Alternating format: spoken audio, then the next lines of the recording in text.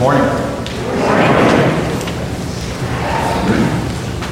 Before the service, there was a little speculation among the clergy as to whether this crowd was here to see me or the children.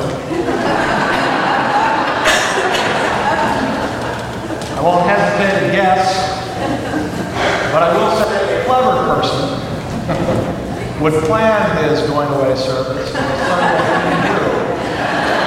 People would be showing up to see children in animal costumes.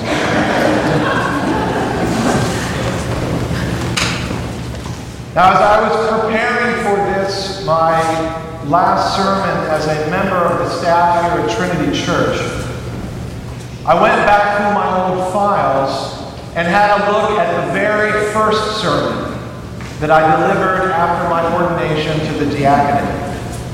It was January 31st, 2016, the fourth Sunday of Epiphany, which marks the beginning of my ordained ministry in the Episcopal Church.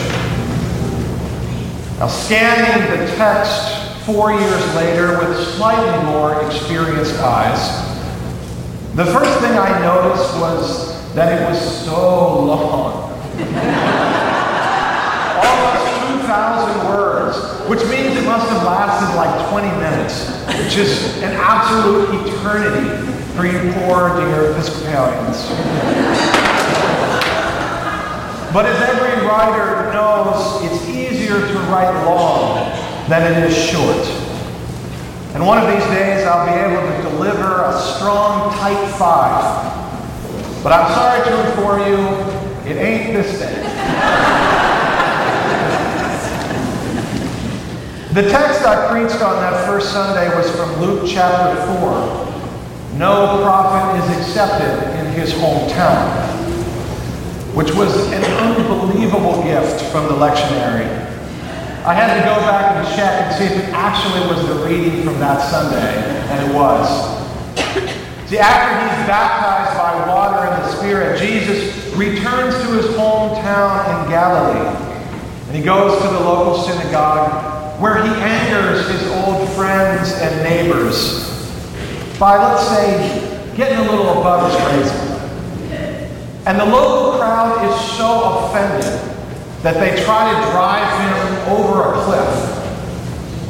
And in that first sermon, I wondered aloud what I would have to say or do to make you all drive me into the Ohio River. So I'd like to take the opportunity at this time to thank you all for not driving me into the Ohio River, as you might have. Because it may seem silly or obvious now, but 4 years ago, there was no guarantee that this would work. This little experiment in hometown ministry of having a child of this congregation serve as a member of its clergy.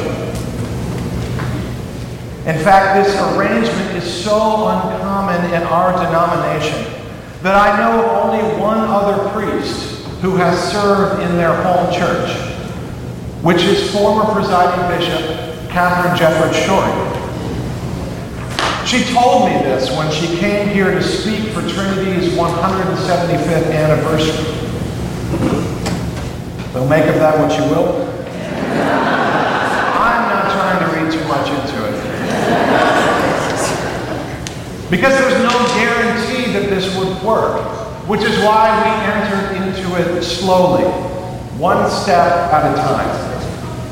First, with me serving as a youth minister after I graduated from seminary. Then my official discernment period, which led to a 9-month stint as a deacon, followed by a year-long curacy, and finally an offer to serve as your assistant rector.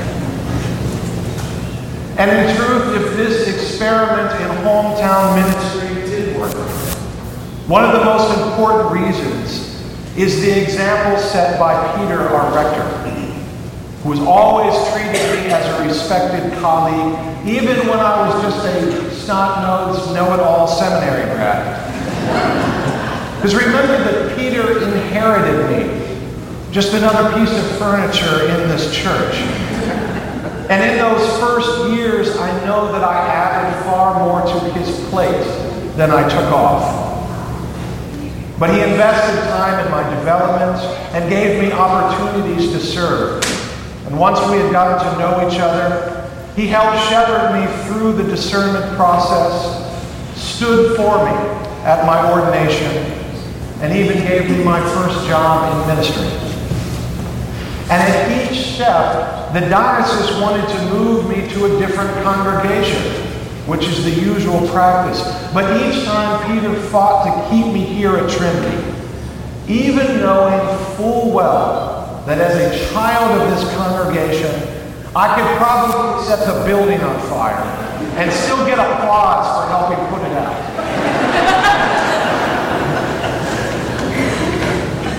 In the years that followed, Peter has been instrumental in my development as a preacher, a pastor, and faith leader. And he's always done so with the lightest of touches. Never once calling me tiger or kid, but treating me like a trusted member of the ministry team. And I know that the example he set helped the congregation come to see me in that same light as well. Peter, for the past 8 years, you have been my sponsor, my mentor, and my friend. And I will always be grateful for your help, your support, and your faith in my capacity, which has helped me come to recognize it in myself.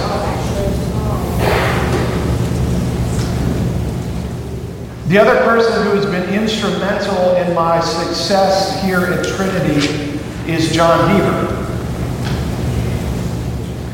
When I introduced him at his organ recital a few months ago, I called him the one indispensable member of this community, and I stand by that statement. As an organist and music director, he's really a greater talent than a church our size has any reason to expect. And so I weep for your successor. But it wasn't until I joined the staff that I came to fully appreciate all that John does for this church. What he does once everyone has left the building, day in and day out. And not because it's his job, because it's not, but because it's his ministry to this community, and because discipleship is a practice. In the 35 years I've known him, John has taught me more about the solemn responsibilities and the simple pleasures of Christian discipleship than I ever could learn in a book or a class. Thank you for being my friend and my biggest cheerleader all of these years. I'd also like to thank my other partners in ministry here at Trinity, Deacon Joe, Shannon, our family minister, as well as Richard and Lauren in the office. It has truly been a pleasure serving with you. And one must never underestimate the value of friends who comprehend your sense of humor. I want to thank you for your support and your friendship, and for the patience and the generosity that you have always extended to me. Your easy humor and good nature has made Trinity a wonderful place to work, and your dedication to ministry and commitment to Christ has inspired and motivated me to be a better priest and a more faithful disciple.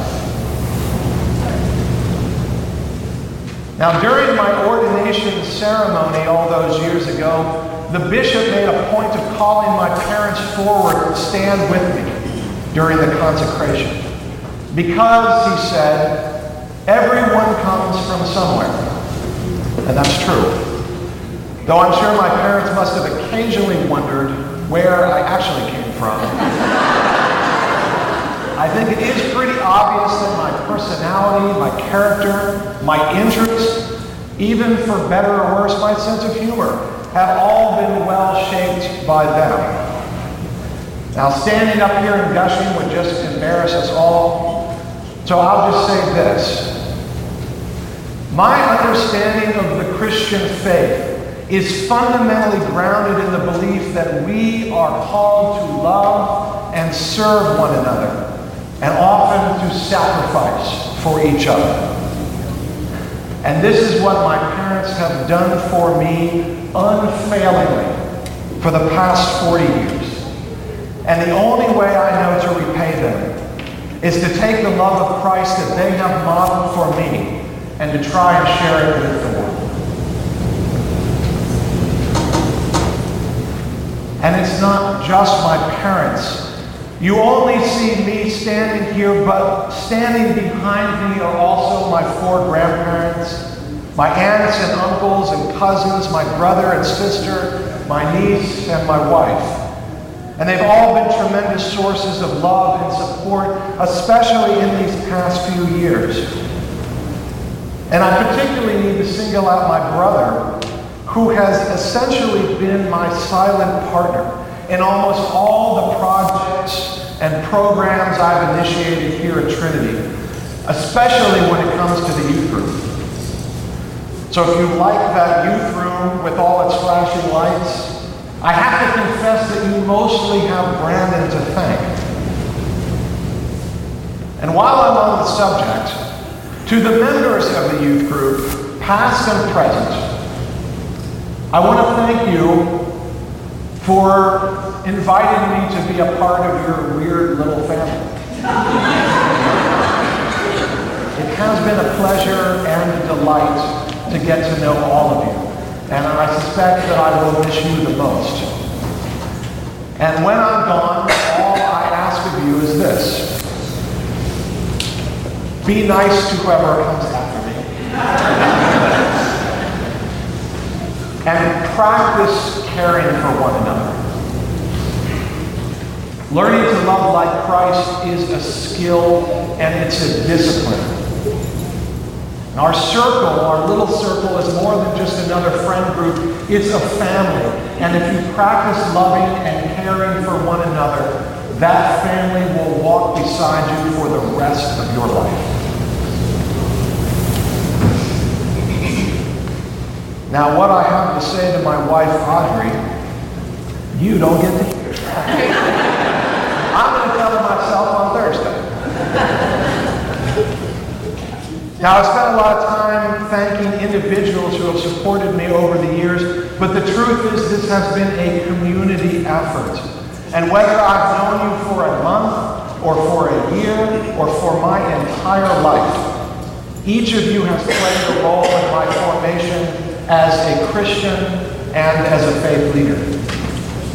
And I want to thank you all for everything that you have done for me over the years, from junior choir to the pulpit, from Sunday school student to youth minister, from my days in Miss May's class until this very morning. And I hope you will continue supporting and praying for me and Audrey as we begin this next chapter of our life. As I said at the beginning of this sermon, there was no guarantee that this would work. And if it has, the other reason is because you have accepted me. Even though I'm the same kid who used to jump out of the old classroom windows, you accepted me as priest and pastor. But since I'm a product of this church, I truly believe that my ministry is actually an extension of the ministry of this church. So wherever I go and whatever I do, my work is also your work, and my ministry will also be yours. Trinity Church has been my home for the past 35 years, and it'll be incredibly hard for me and Audrey to say goodbye to all our friends here. This is a generous and loving and spirit-filled community, and it has been an uncommon and unexpected blessing to serve here. Audrey and I will always consider this our home and this congregation our family. And though we may reside in another city, I doubt we'll ever be away for long. After all, we'll probably have to come back in a few months and celebrate a baptism. But until then, May the Lord watch between me and thee when we are absent from one another. And may the God of love bless you and bless this church. And now let the people say, Amen.